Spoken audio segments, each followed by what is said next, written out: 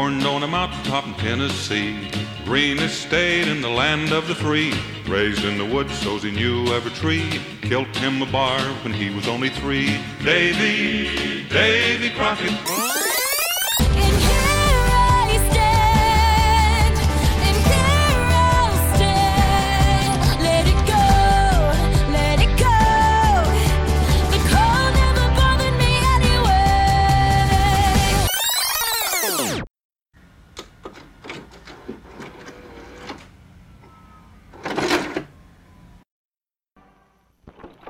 First, the West's worst bank robbers blew into town. Theodore. Hi, Frank. Then they blew it up. In Walt Disney Productions' new screen comedy, The Apple Dumpling Gang. See Tim Conway and Don Knotts in The Apple Dumpling Gang. Ready?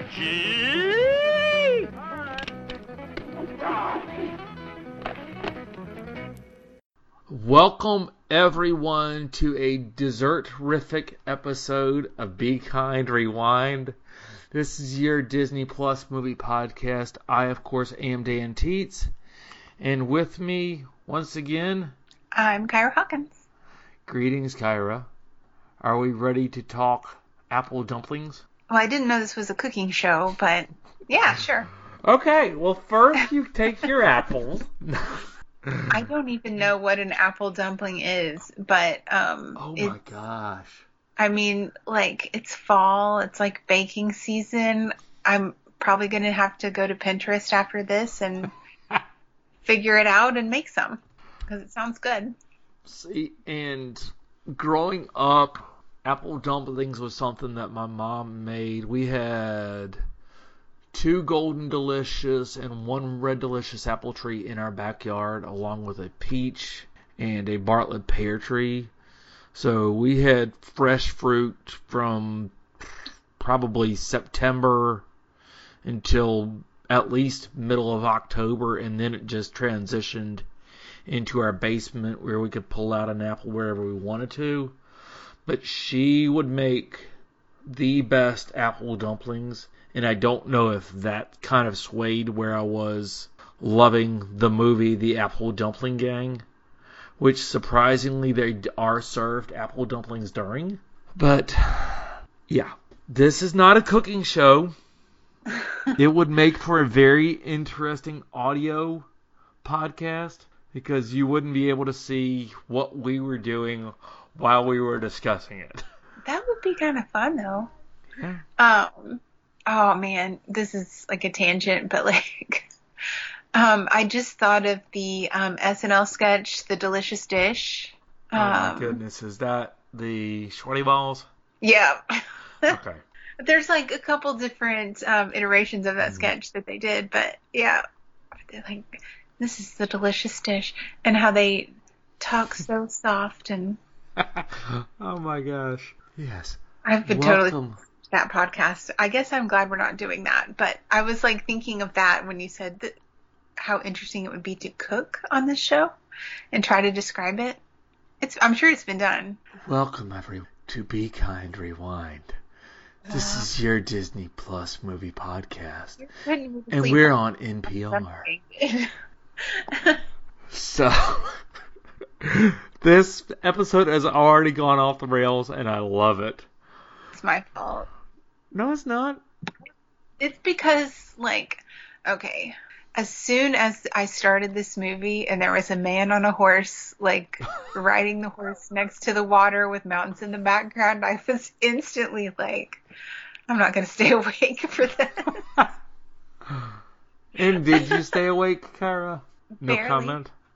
No, like I told you before we recorded, I had to restart this movie like 3 times. Which I would think usually would be like, that's a bad omen. But I actually felt pretty good about this once I was able to kind of get into it. Well, the movie itself was released on July the 1st, 1975. I was a wee lad of 4 months old. Surprisingly, it only did $13.5 million in the initial release, which that I don't understand, with Don Knotts having been on Andy Griffith for 38 years, or however long that show ran. And then Tim Conway, who was coming into his own on the Carol Burnett show. I would have thought there would have been more people going to the box office, or going to the movie theaters, not the box office. But I wonder, why. I wonder if it was just, I don't know. I wonder if it was advertising or if it just people weren't that excited. Well, and see, that's... I can't figure it out, because this is the first of at least 3 Don Knotts movies that we will be covering over the next probably 3 to 4 months.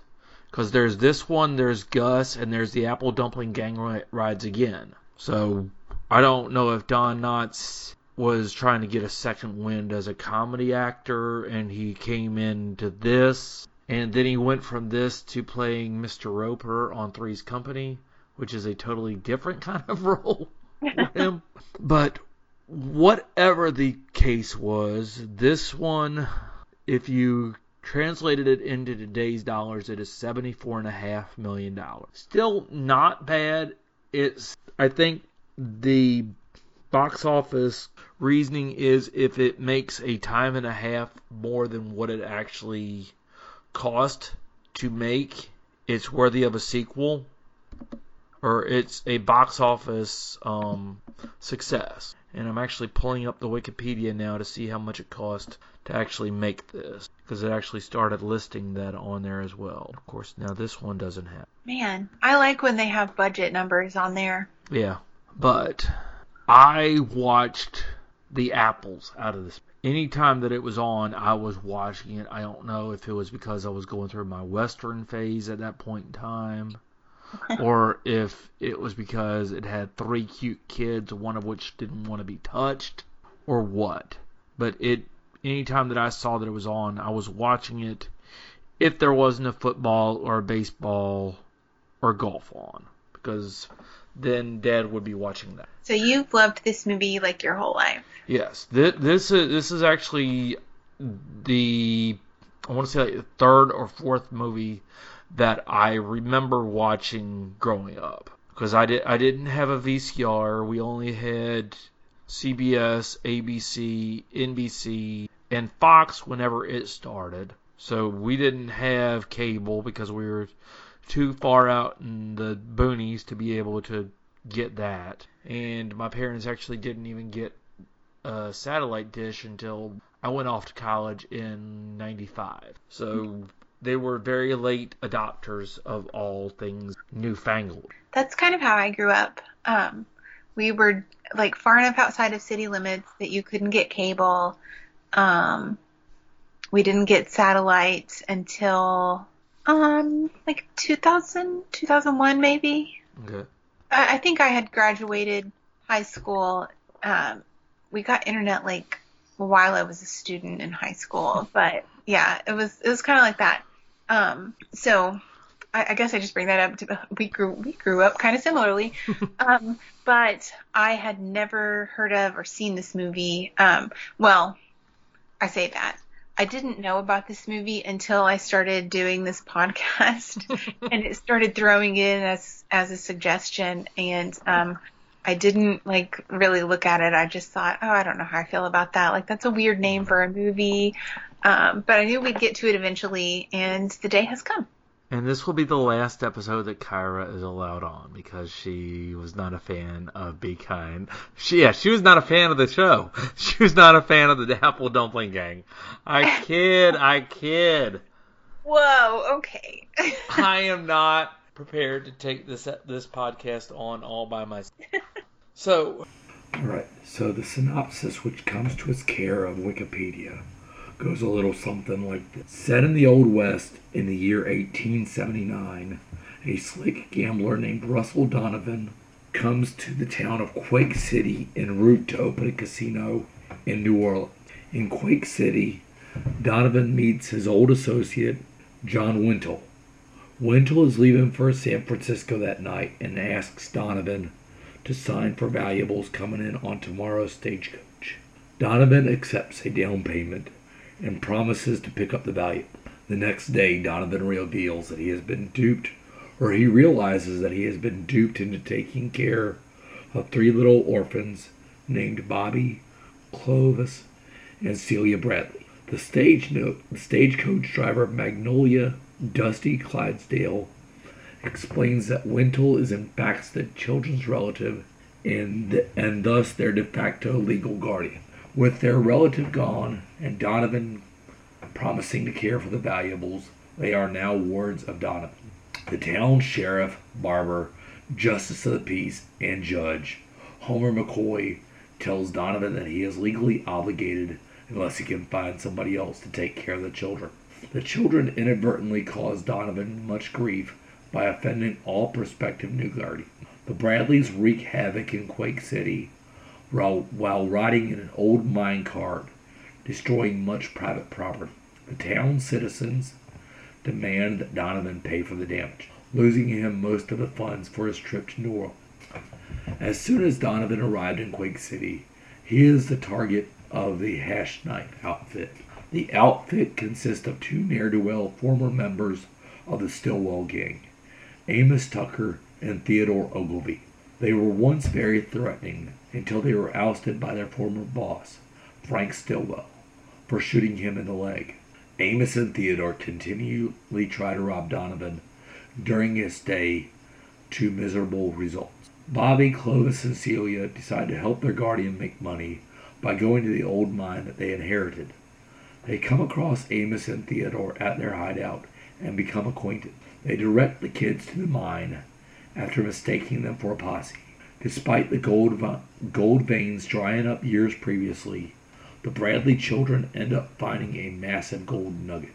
This incentivizes many people to want to adopt the children, as it would give them access to the gold. Fearing that the people would not have the children's best interests at heart, Donovan has arranged a sham marriage with Dusty so she can keep custody of the Bradley children while he goes to New Orleans. However, things become complicated when Wintle returns. Wintle has heard of the gold and schemes to get the children back. His attorney has a court order demanding immediate return of the Bradley. McCoy is forced to adhere to the demands. At the same time, Amos and Theodore attempt to steal the Bradley's gold from the local bank and escape to Mexico. The Hash Knife outfit proves unsuccessful when they try to enter the skyline and wrap themselves up in their rope before rappelling down. McCoy finds them guilty of attempted robbery and sentences them to hang to scare them out of town, and the 2 flee to their hideout. The Stillwell gang enters town and plans to steal the nugget as well. Frank impersonates a priest to gain more information about the transportation of the gold from Colonel T.R. Clydesdale. Frank is able to coerce Colonel Clydesdale into disclosing the time and place that the nugget will be moved. The children, who have grown attached to Donovan and Dusty, go to Theodore and Amos and give them permission to steal the gold. If the gold goes missing, Wintle will have no more desire for the children and will return their custody. The next day, the Stillwell gang enters the bank and takes the nugget. Simultaneously, the kids help the Hash Knife outfit rob the bank. Amos and Theodore are recognized by Frank and are almost killed. They are saved when one of the Stillwell gang starts a shootout with a lawman and distracts Frank. Frank decides to leave the gold and escape, taking Celia as a hostage. Donovan saves her from Stillwell with the help of Dusty, and they soon realize their love for each other and embrace.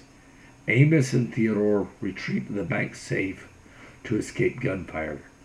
Their dynamite is shot by one of the townsfolk, obliterating the bank, and the gold nugget gets blown into many smaller nuggets. Wintle renounces his guardianship and leaves town. Stillwell's bounty is awarded to Donovan, giving him enough money for his casino in New Orleans. But he instead buys a ranch for himself, Dusty, and the children. While on their way to the ranch, a reformed Amos and Theodore catch up with a newfound family, asking to work as farmhands, to which Donovan agrees. The end. So we know what my thoughts are on this. What were your initial thoughts after you woke up from your 15-hour nap from falling asleep on the Apple Dumpling Gang? Listen, I'm taking medication that is making me more sleepy, but like I'm not joking when I say like as soon as I saw the dude on the horse in the water in the mountains, I was like, oh no, I'm in trouble. But so I did have to restart it a couple times, like just distracted, sleepy, whatever. But once I like finally started getting into it, I was like, okay, yeah, this is cute. Okay. Like if you were like filming my reaction to watching this, it would have just been a lot of nodding and like, yeah, okay, sure. And then like something funny would happen and I would finally like, oh, okay, this is cute. This is really fun. All right. So, as Kyra has noted, the movie starts with a man riding in on a horse through a old west town, which is set in the 1870s, 1880s, which means it's going to be a western, but not really. So that's strike one with Kyra.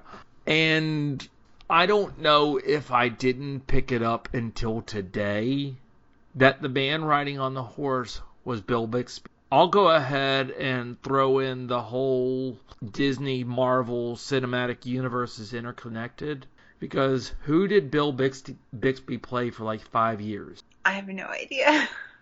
The Incredible Hulk. Oh, I didn't know that. See, I only know the other guy. Oh, you only knew Lou Ferrigno, the guy that was green. Okay. Yeah. So Bill Bixby is the man that is riding in on the horse.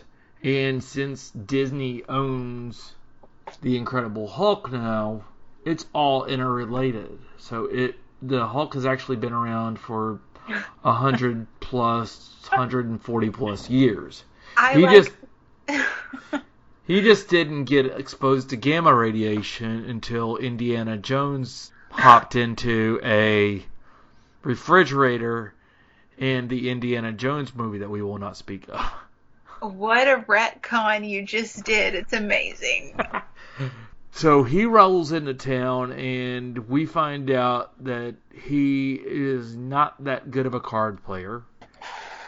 And, well, no, yeah, he actually lost everything that he had bet.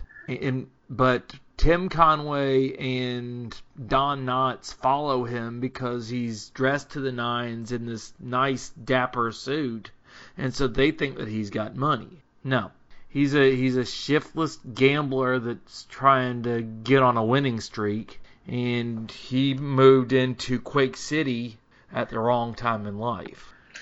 The like when they see him and initially like rob him or try to rob him, I feel like I should have seen it coming. That like, I mean, because it's just from the poster and like the images you get before you push play, like it's pretty clear. Like they're silly, kind of bumbling, goofballs. But like so they try to do their stick up, and the gun falls apart, and he's like, "What?"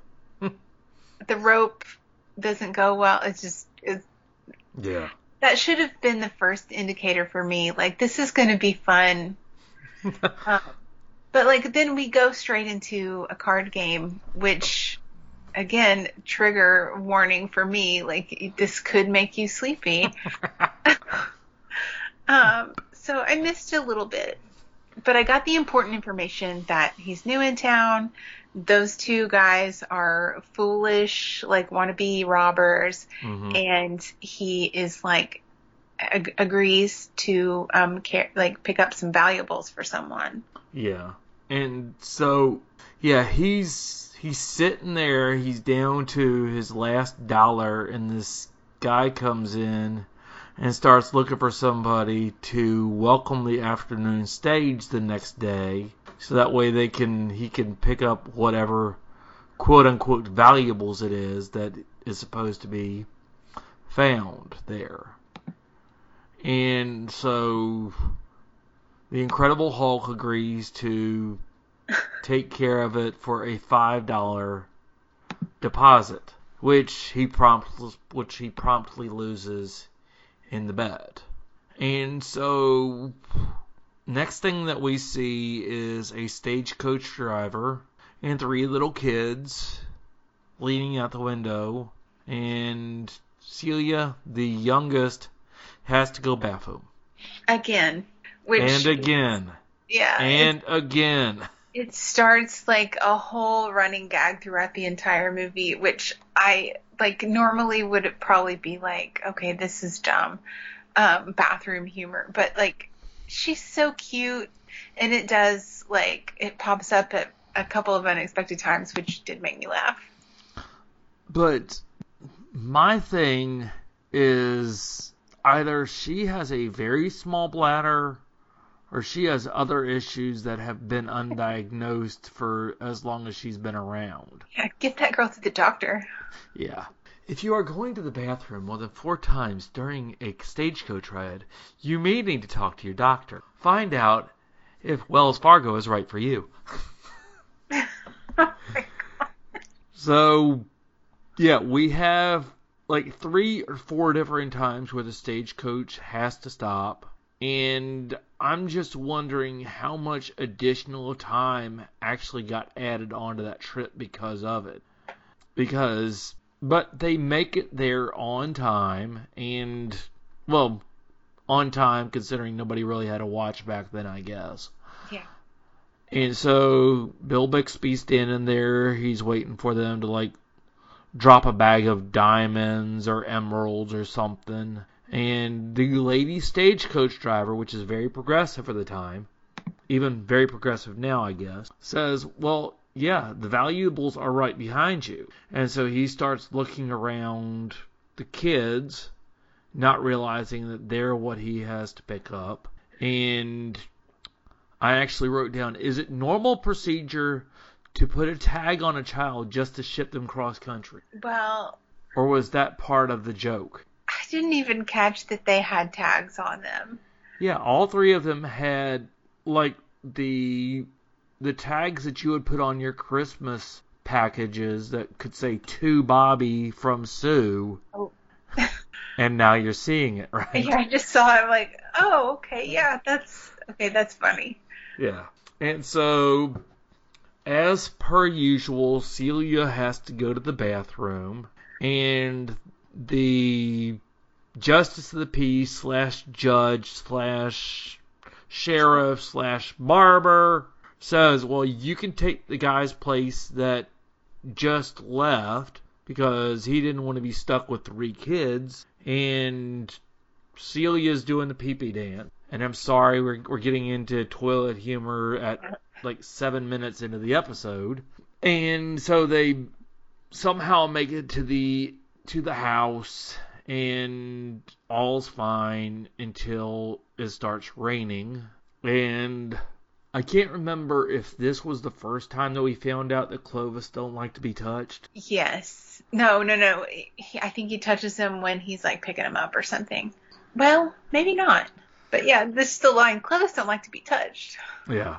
And that's another running gag throughout the rest of the episode, or the rest of the movie.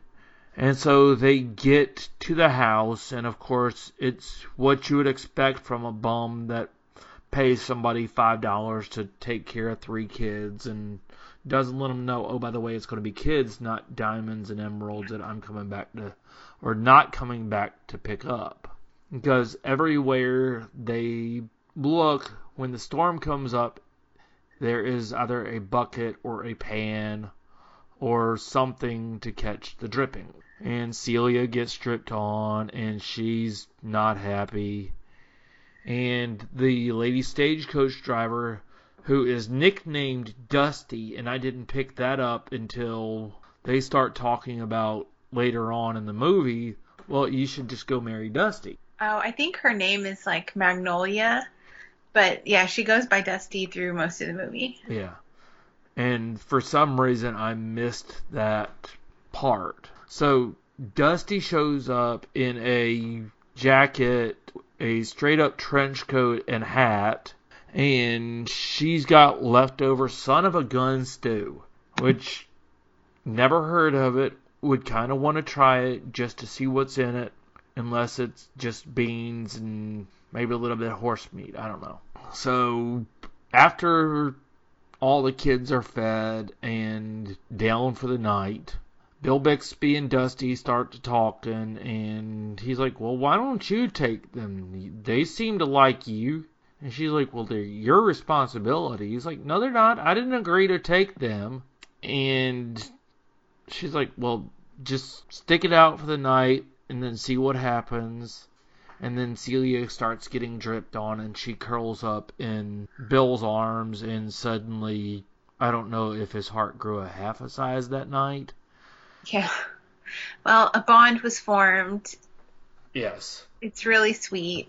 Yeah, but then the next morning, he's out trying to pan off the kids to anybody that has a man and a woman together.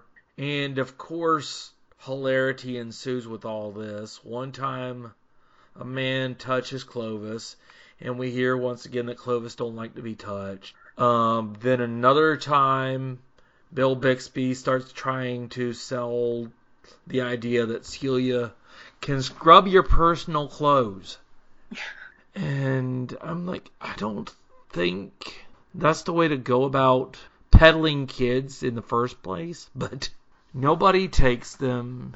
And so they're walking back into town, and suddenly there is a wagon that has somehow caught on fire and is being chased down the street by a horse-drawn fire carriage that is trying rather unsuccessfully to put out the fire in the stage or in the wagon. And I got confused because first of all, how does a wagon catch on fire and then just roll down the hill? I don't really remember this part at all. This must have been one of the times I blacked out. So, needless to say, Bill jumps up because Celia's standing in the middle of the road because she's transfixed by the fire that's going on. And the rushing fire truck coming at her, and he saves her life. And once again, his heart has grown another half a size. Mm-hmm. It seems like he mostly bonds with Celia over the boys, but they're just kind of there. I think they were really making the most out of having a cute little girl. And so day turns to night. Bill Bixby pulls out this what looks like a diamond-studded lucky horseshoe pin that was given to him because of the affections of a woman, that he said. And so he's going to go play some more cards with his last bit of money.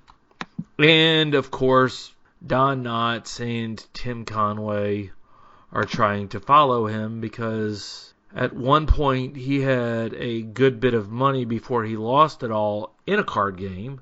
And Don Knotts climbs up on top of Tim Conway climbs up on top of the house that they're going to jump in from, and he's planning on dumping this bucket of water on him. And, of course, hilarity ensues because Bill Bixby sees him and Don Knotts waves at him because he doesn't want to let him know that he's after him.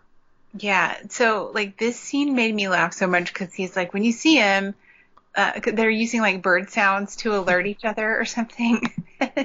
He's like, I'll be the owl. And he's like, hoo-hoo. And then the other, Tim Conway, who's Amos, I think. I think so, yeah. I kept getting the names confused, but it's Theodore and Amos, whatever. But he's like, I'll do this other bird, and does a bird call. And through the whole scene, Don Knotts is trying to alert the other one, and he's like, hoo-hoo. And he just gets more and more aggressive with his owl mimicking. Just this, it's super funny. Yeah, and as per usual, they can't rob Bill Bixby, and somehow Tim Conway ends up dumping the bucket of water that was intended for Bill Bixby on top of Don Knotts, and Don Knotts is none too happy. And so we cut to the next morning, which is surprising that Bill Bixby could have lasted that long in a poker game if he doesn't have good luck. I know. They played poker in this movie like the movie Maverick, where it's an all-night challenge. You better Yeah. stay awake for it.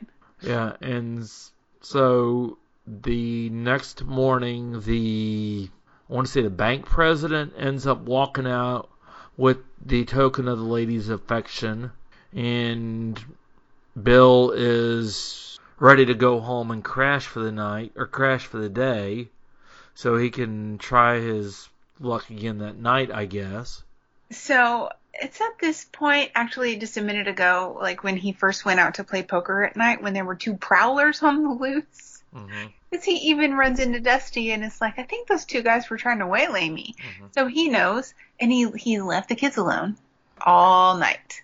And now he's going to go home and sleep while the kids are doing God knows what all day. I'm like, Mr. Donovan, what are you doing? Well, he didn't want the kids, so he was like, well, just don't wake me up. Whatever you do, don't wake me up. Oh, well, and then, okay, so he's like lasted all night. He played that poker game and won a lot of money, but like the kids had kind of accidentally destroyed a ton of property, so he like instantly lost it. Yeah. I think I backed up a little bit, because that's when he takes the like hairpin or whatever Yeah. to gamble with. Okay, now Yeah, I'm so caught up. all right. And actually, the reason why the kids were sent cross country was because their parents were no longer with us, and they had this stake in a gold mine, and I use the term gold mine in air quotes because Quake City doesn't have any gold, allegedly. And so they go up to the mine, but they don't go to the actual mine. They actually go to another mine, and somehow a mine car comes off of the tracks and runs down and like breaks a priceless mirror, runs through a camp for the people from the Far East, shall we say, without being... Well, I think we can say Chinese because in the captions it says man speaking Chinese. Okay. Whether they were actually Chinese people or not, I mean, we didn't get a content warning, but they were on screen for literally 2 seconds. So this is actually something that made me think of Bullwhip Griffin, because we've seen a Chinese camp near a mining town before, and it was a different one, but I had, like, it caught my attention. It was like, oh, wouldn't it be funny if this was, like, in the same universe as Bullwhip Griffin and also the Love Bug, which ran through the Bullwhip Griffin town. So, and I don't think they're really connected, but it caught my attention and made me laugh and made me wish that this city was called something else. Yeah, and so they cause all kinds of destruction, and Mr. Donovan has actually come into a good amount of money that he promptly loses because he is the guardian of these children who have pretty much destroyed Quake City. So this is where he goes out with this token of a woman's affection, and he's like, well, this is my last chance. And somehow he lasts in the poker game all night long. And the next morning, he's walking out of town, the kids are walking into town, and they're like, well, we're just going to go start digging. And he's like, all right, well, just don't wake me up unless you find something. And so the kids are dressed in what is probably their only set of clothes. And, of course, the city lives up to its name. There's an earthquake. And they somehow get trapped in their mine, but not before their mine comes up and exposes a $87,000 gold nugget. I'm glad that you had that number because, like, I couldn't remember. And so, mystery of mysteries, somehow the kids get found. All that we know is it goes from them being trapped in this mine with no way out to suddenly the town has found this gold nugget and the kids. No explanation is made. And Don Knotts and Tim Conway get this bright idea that we're just going to go ahead and get the gold nugget. Yeah. We're going to rob a bank. Yeah. And I actually did some research because you know how I love to compare how much things were back then as to how much they are now. That is actually a $2.6 million nugget. So it's a tidy little sum to live on for the rest of your life. And now, all of a sudden, everybody wants to be their parent. Yeah, to the point that, like, women are trying, like, physically fighting over Celia, like, to the point of tearing her dress. Mm-hmm. Which makes Bill Bixby's heart grow yet another half a size. Yeah, like, well, I mean, obviously he's like, ooh, now there's money because there's huge gold nugget. Like, it doesn't explicitly state that, but it's pretty clear, like there's money now, so he can, like, he bought the kids clothes, he took them out for a nice dinner or whatever, and yeah, like, just it's kind of, I like how they slowly and kind of subtly, like, build this bond between him and the kid. It was just like little moments here and there where he's like, you can just see him softening a little more and more. Yeah. And so as this is happening, Amos and Theodore, who are being played by Tim Conway and Don Knotts, respectively, so you actually did say it right, are trying to figure out a way to rob the bank. And the first thing that they think of is, oh, well, we can just get a ladder from the firehouse. Which, like, gets us to, like, one of the funniest scenes in the movie, which I think a lot of times I will say, this went on too long, but it was so funny that it didn't matter how long it was.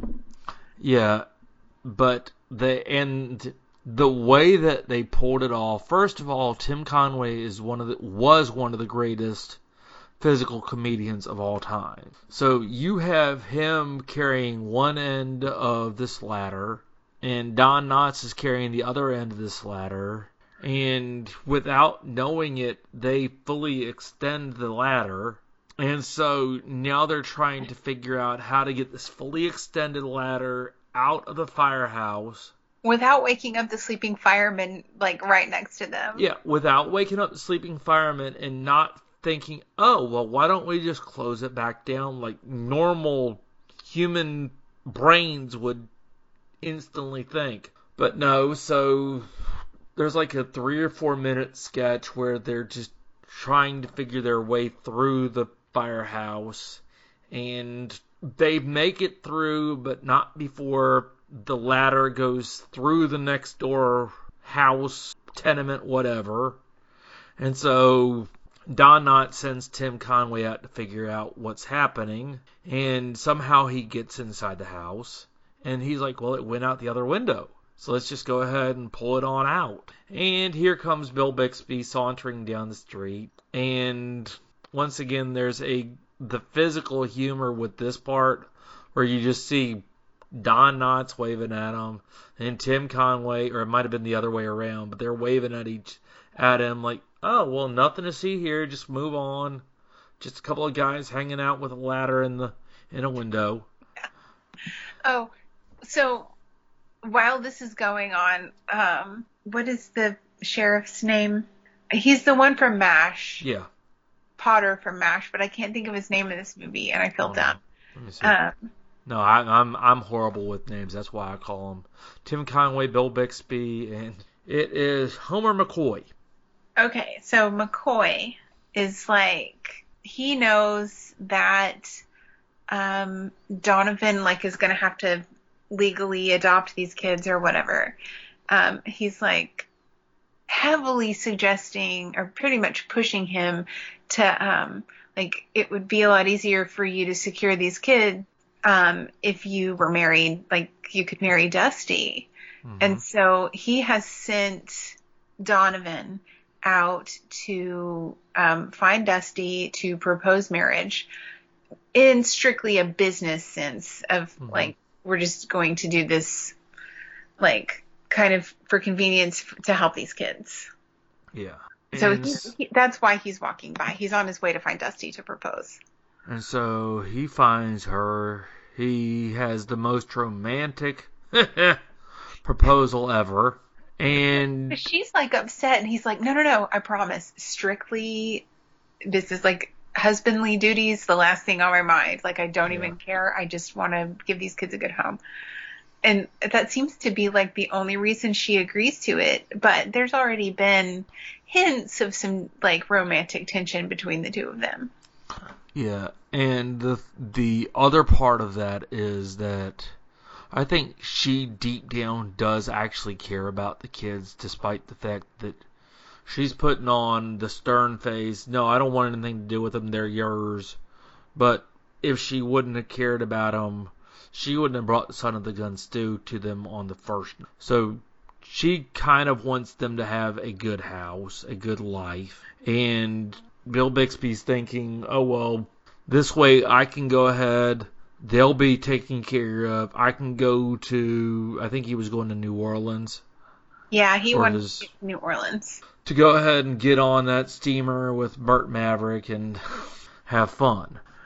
And so they end up getting married. It is pretty much the shortest marriage in recorded history.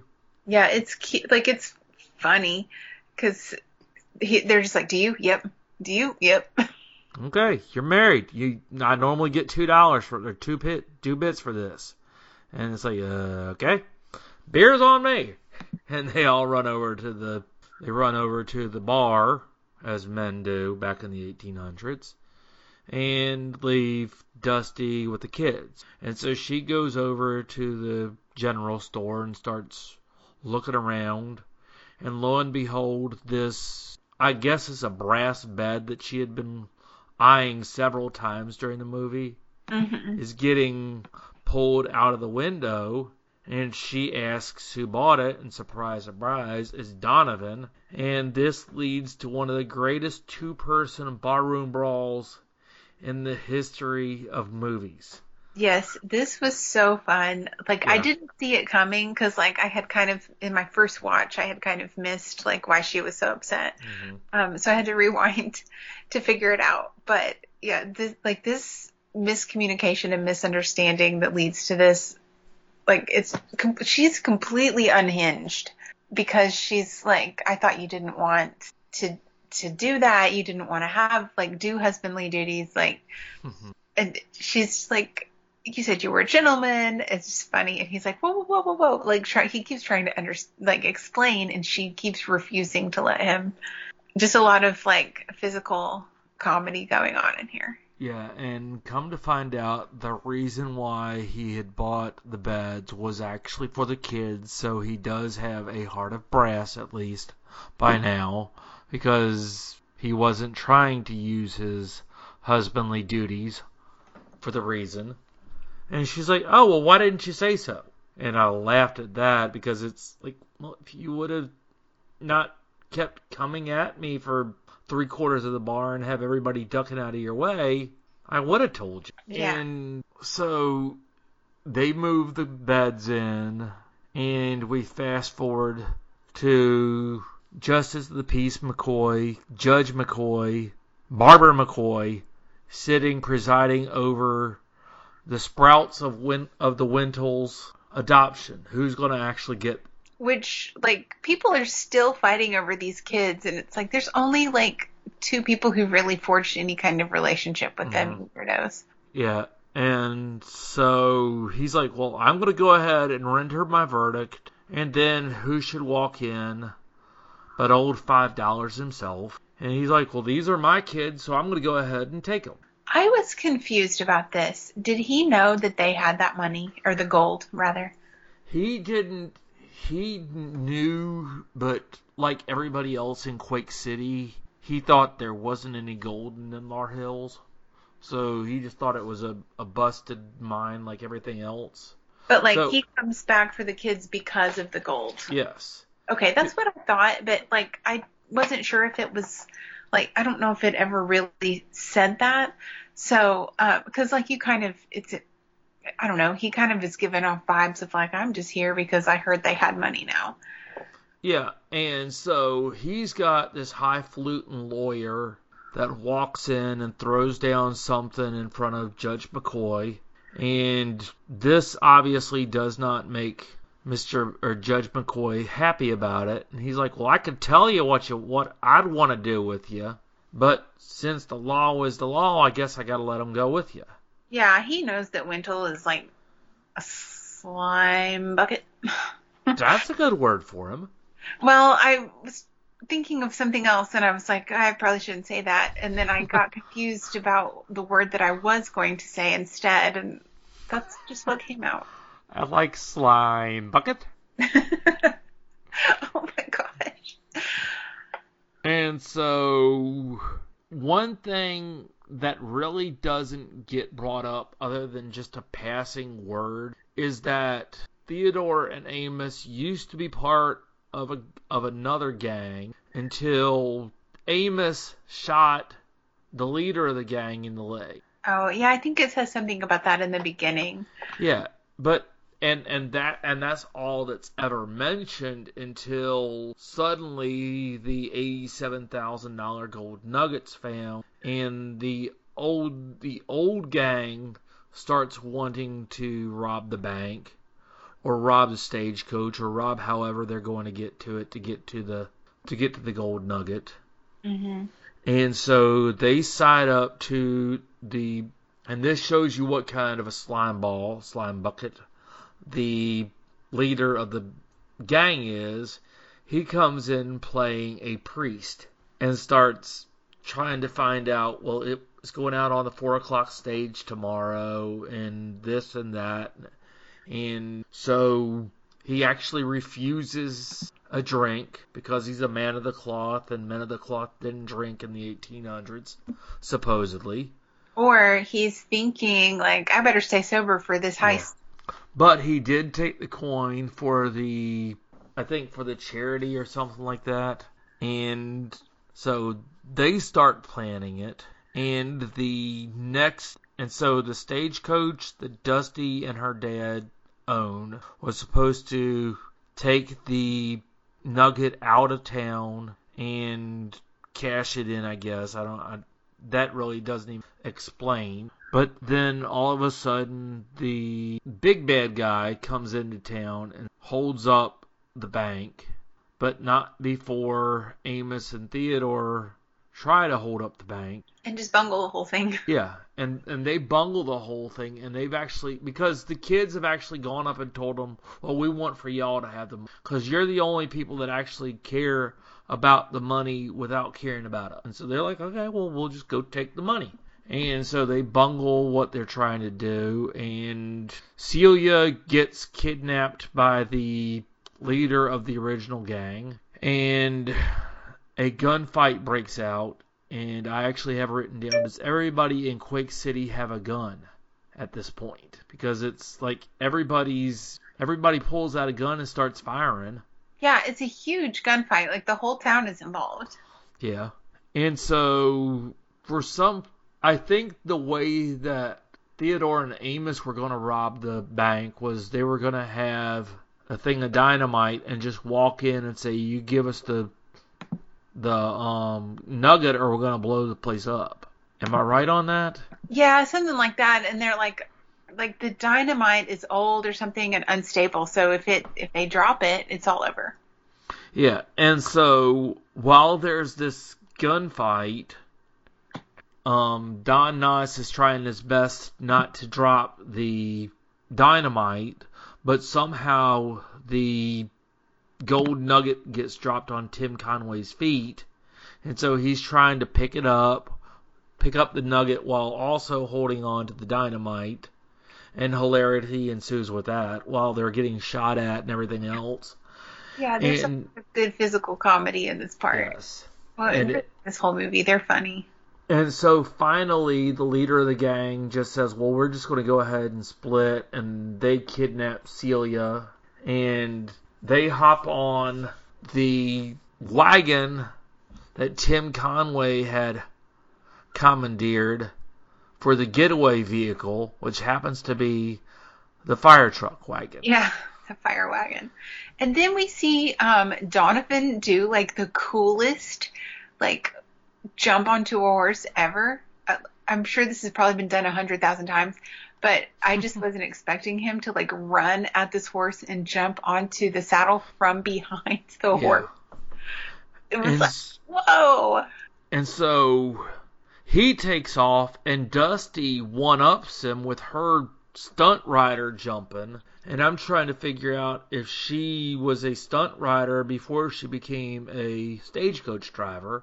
And we get a chase scene. They love a chase scene with cars and with horses. Yes. And like the striking thing about this was like it was cutting between like real footage of them on horses or whatever, probably stunt people on horses, and then the people like close-ups of them that's so obviously green screen. Like it made it funnier, I guess, just the kind of campiness of it. Yeah. And so I actually had written down at this point, after the chase scene started, I had been waiting for Bill Bixby to turn into the Hulk during this movie because of the kid's antics. Because he's just barely simmering with how many different things these kids have gotten themselves involved. Well, especially towards the beginning of the movie. Yeah. At this point, he cares about him. So you think he's going to Hulk out over these dudes that kidnapped Celia, but there's no hulking. And there was a sad Dan. Womp womp. So, yeah.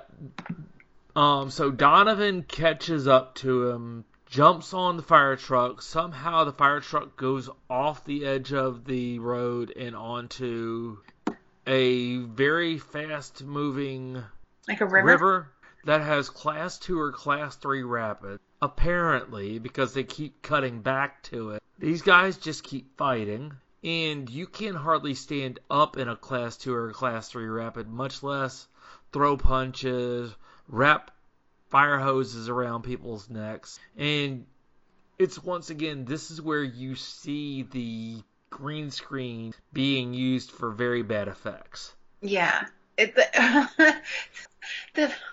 Like as some of them are still on the wagon and they're fighting, and you can tell that there's just people like off screen throwing buckets of water on them. That's supposed to be like splashes from the river. Yeah. It's like choice bad special effects. I loved it. And so it ends up with, of course, the Hulk being victorious. And so he knocks the guy down, and Dusty comes and jumps on Donovan and kisses him. They're in the water smooching. And they don't let him up for air. And then they do part, and then he goes in for the massive kiss. And so love has won in the end. Yeah. It's like funny because like there's the romantic tension between these two is like just barely there. Yeah. And then they have this like very intense horse chase, I guess. and they save Celia, and then they are like, now's the time for romance. And then the bank blows up. Yeah. And so while this chase has been happening, meanwhile, there's still somehow people are reloading their guns, shooting, and I don't know if there's people still firing inside the bank or if they're just trying to make sure that nobody's alive in the bank. And then suddenly you just hear, and we cut back to the bank, and there's nothing left of the bank except for the safe. The safe. Well, and everyone's like, gold, gold.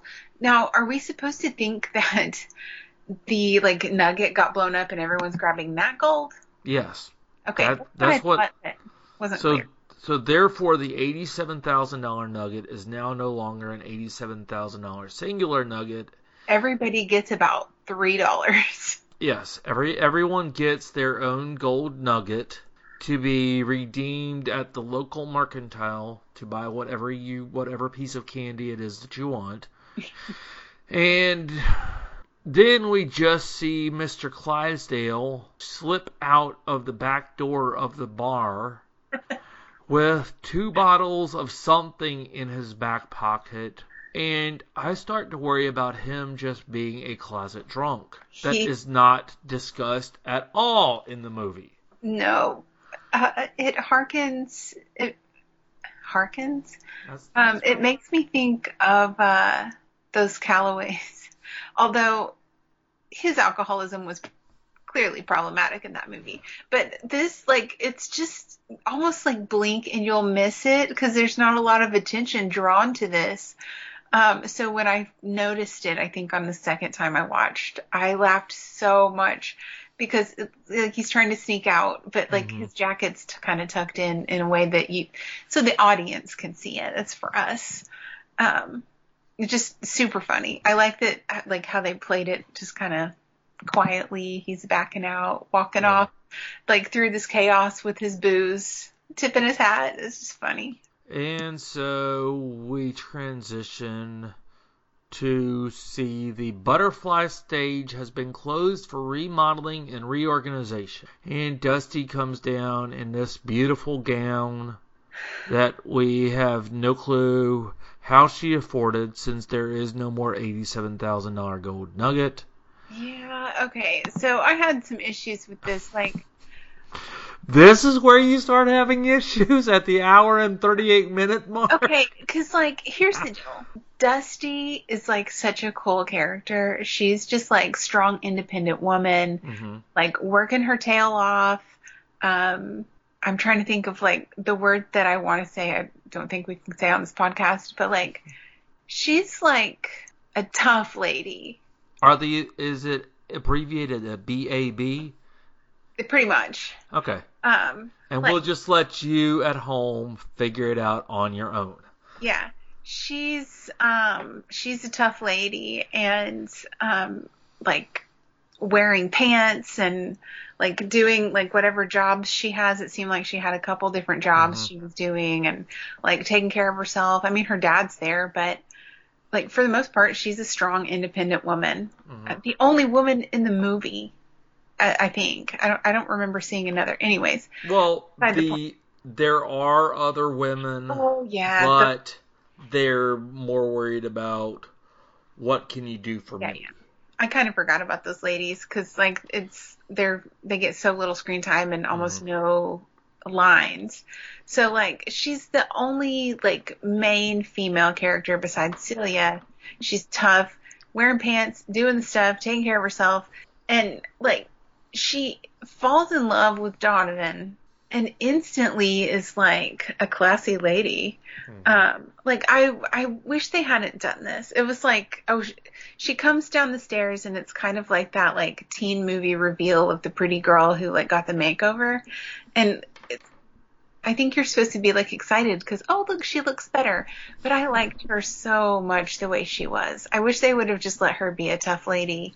But I guess like if she's going to be married to this guy, she's got to like play the part. I don't know. It was like, why did they do that?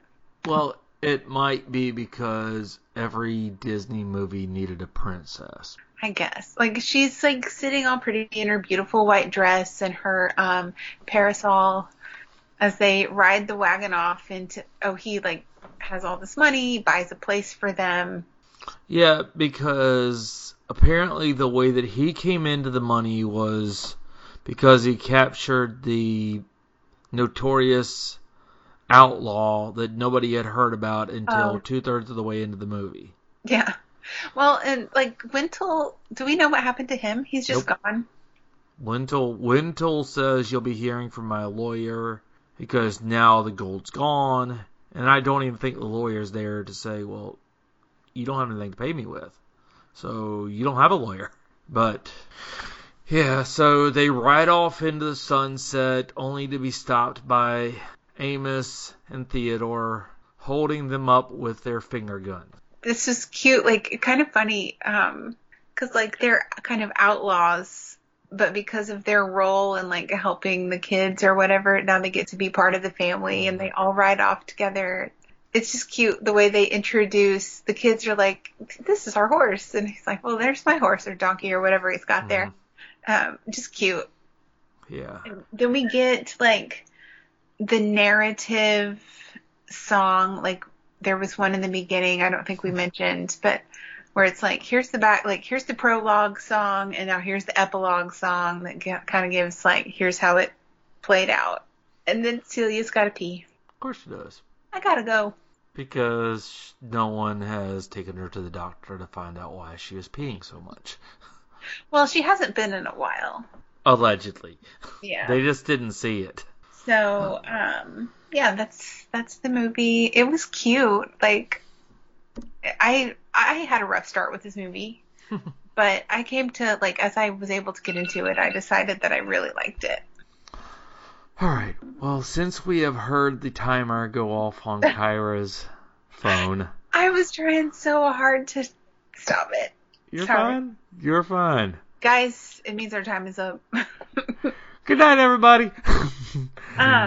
Okay, like, because I know what you're about to ask. There was, like, one part in the beginning of this movie that, like, made me laugh a little bit, and I wrote it down almost word for word.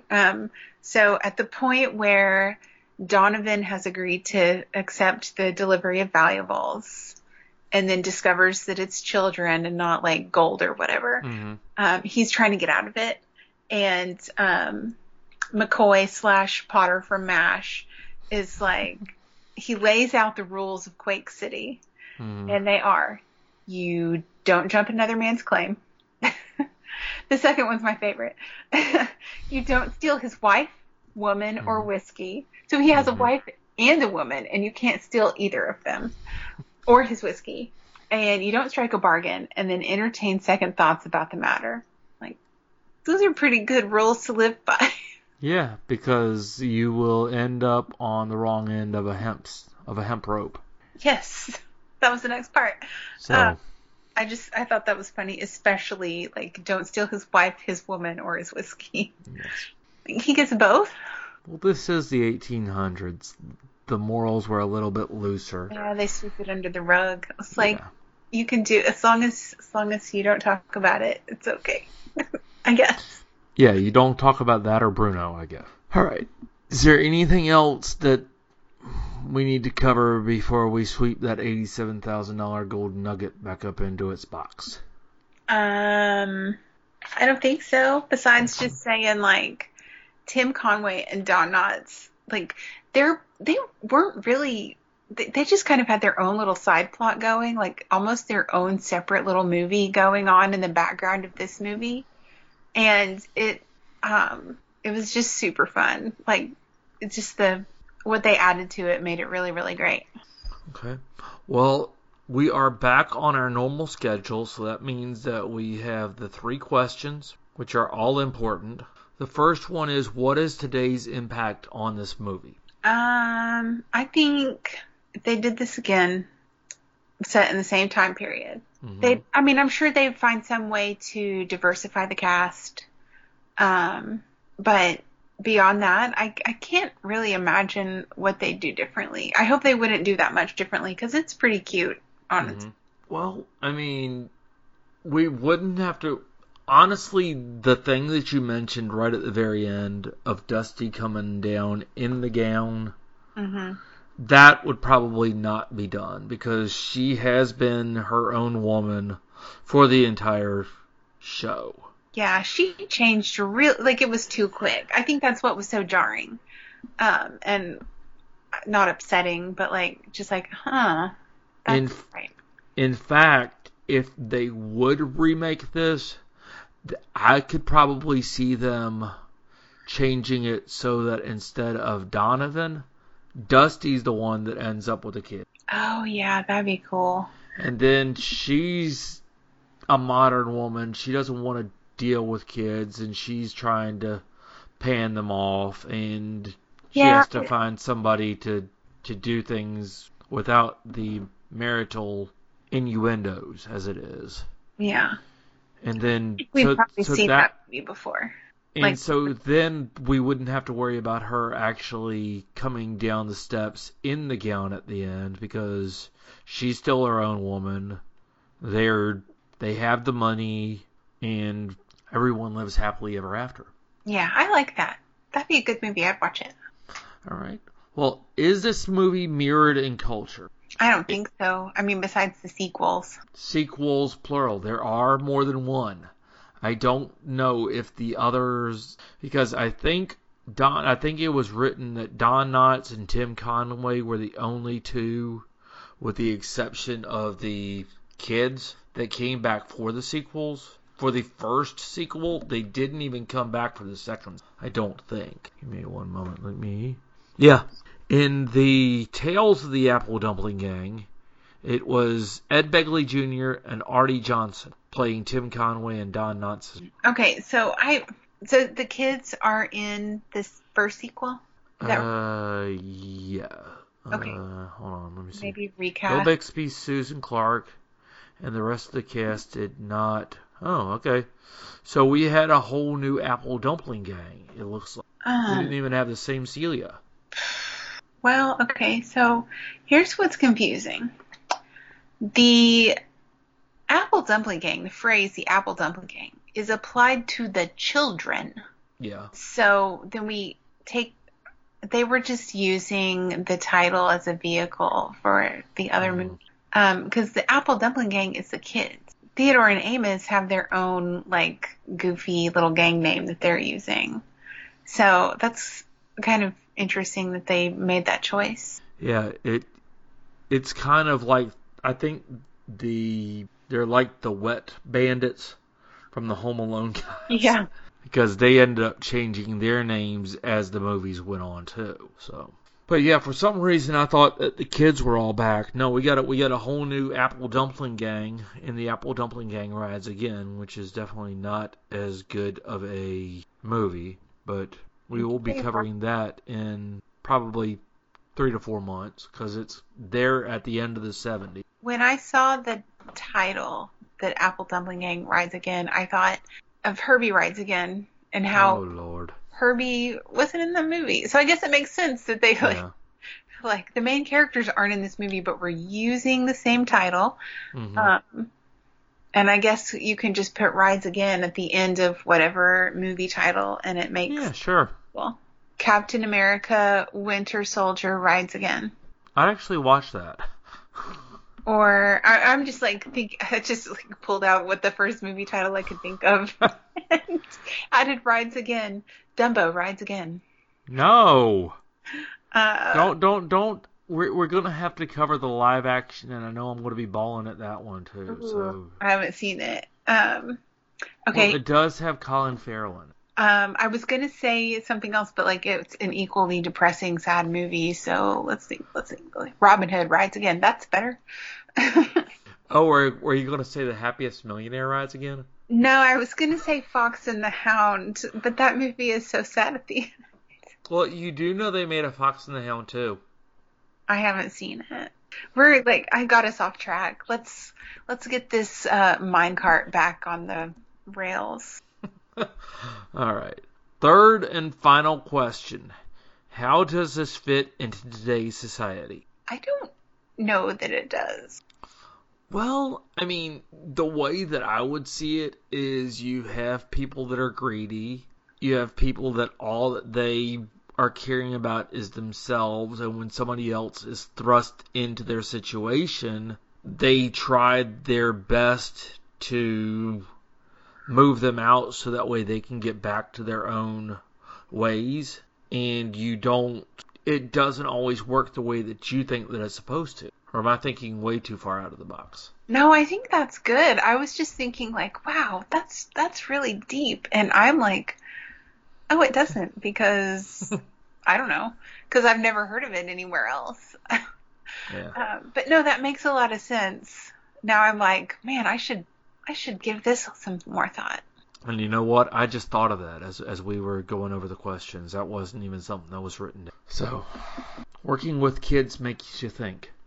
All right. Well, we are going to wrap this up because as usual, we spend an hour talking about an hour and 30-minute movie, which God only knows what would happen if we would have spent the amount of time that The Happiest Millionaire was on the air talking about it. We'd still be talking about it. Oh my gosh. Okay, at some point you had given me a hard time for constantly bringing that movie up, but I think you, no, I think it was those Callaways you mentioned. No, you mentioned Happiest Millionaire in the last episode too. I'm wanting for people to go back and listen to the worst movie that we have ever watched and see that there are bad movies that we will take on. Not everything is happy and Tim Conway-esque. Yeah. Yeah, and yeah? Okay. I'm running out of yeahs, I guess. Okay. Well, if you stuck around for more than an hour with us, we appreciate it. We do like to hear from our listeners. I know we've had a few listeners come in lately that we haven't had before. So go back and listen to our catalog of over 100 episodes. I think this is episode 119 or somewhere around there. Drop us an email. You can actually email us every time that you get through an episode if you want. We may actually just take an entire episode and do nothing but email. The email address is bekindrewinddmp@gmail.com. As always, the DMP stands for Disney Plus Movie Podcast. You can also rate us and review us on however you are listening to us right now. And we also always give you homework. Sometimes the movies aren't as fun to watch as this one. I actually don't know anything about the next movie on our list. It is The Treasure of Metacumbe, and I'm probably butchering that last word, as Kyra is looking at me with a very weird face. I'm like, the what of what? The Treasure of Metacumbe. Is that real? It is. Yes, it has actually started popping up on my You Might Be Interested In, which is really weird. It was released It was actually released on the same day a year later as the Apple Dumpling Gang. Interesting. So we are into the late 70s. This is going to be fun. I have no idea what we're going to Okay. Well, that's your homework. Like I said, I know nothing about it, so I can't tell you if it's good, if it's bad, if it's a snooze fest, if it's a action roller rink, or whatever. So until we talk again, stay safe, stay hungry, and try not to rob a bank with old dynamite. Bye, y'all. Thank you for listening. You can send us feedback at bekindrewinddmp@gmail.com. We welcome any kind of feedback, and it might get read on the air in a future podcast. Once again, the email address is bekindrewinddmp@gmail.com. If you have a moment, please rate and review our podcast on whatever streaming service you are listening to us on. This and word of mouth are the two ways to help us reach a larger audience. Thank you in advance for doing this. Thank you again for listening, and we hope you have a great day. Goodbye. Well, they saddled up in Boston, still wet behind the ears, and they made their way across the wild frontier. As they sought their fame and fortune, their legend up and sprang, and they soon became the Apple Dumpling Gang. And they called them the Apple Dumpling Gang.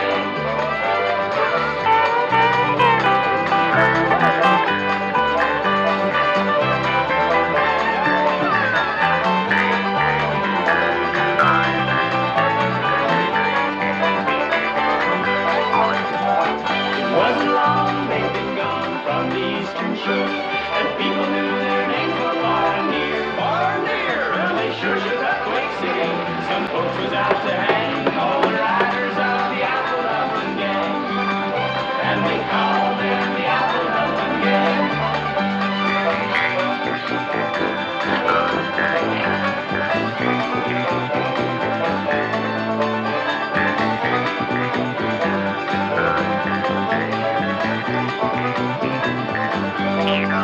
It wasn't Jesse James or old Black Bart for whom the posses rose, even though there was a price upon their heads. It was Celia, Bobby, and Lois. Now folks up and sang about the threesome called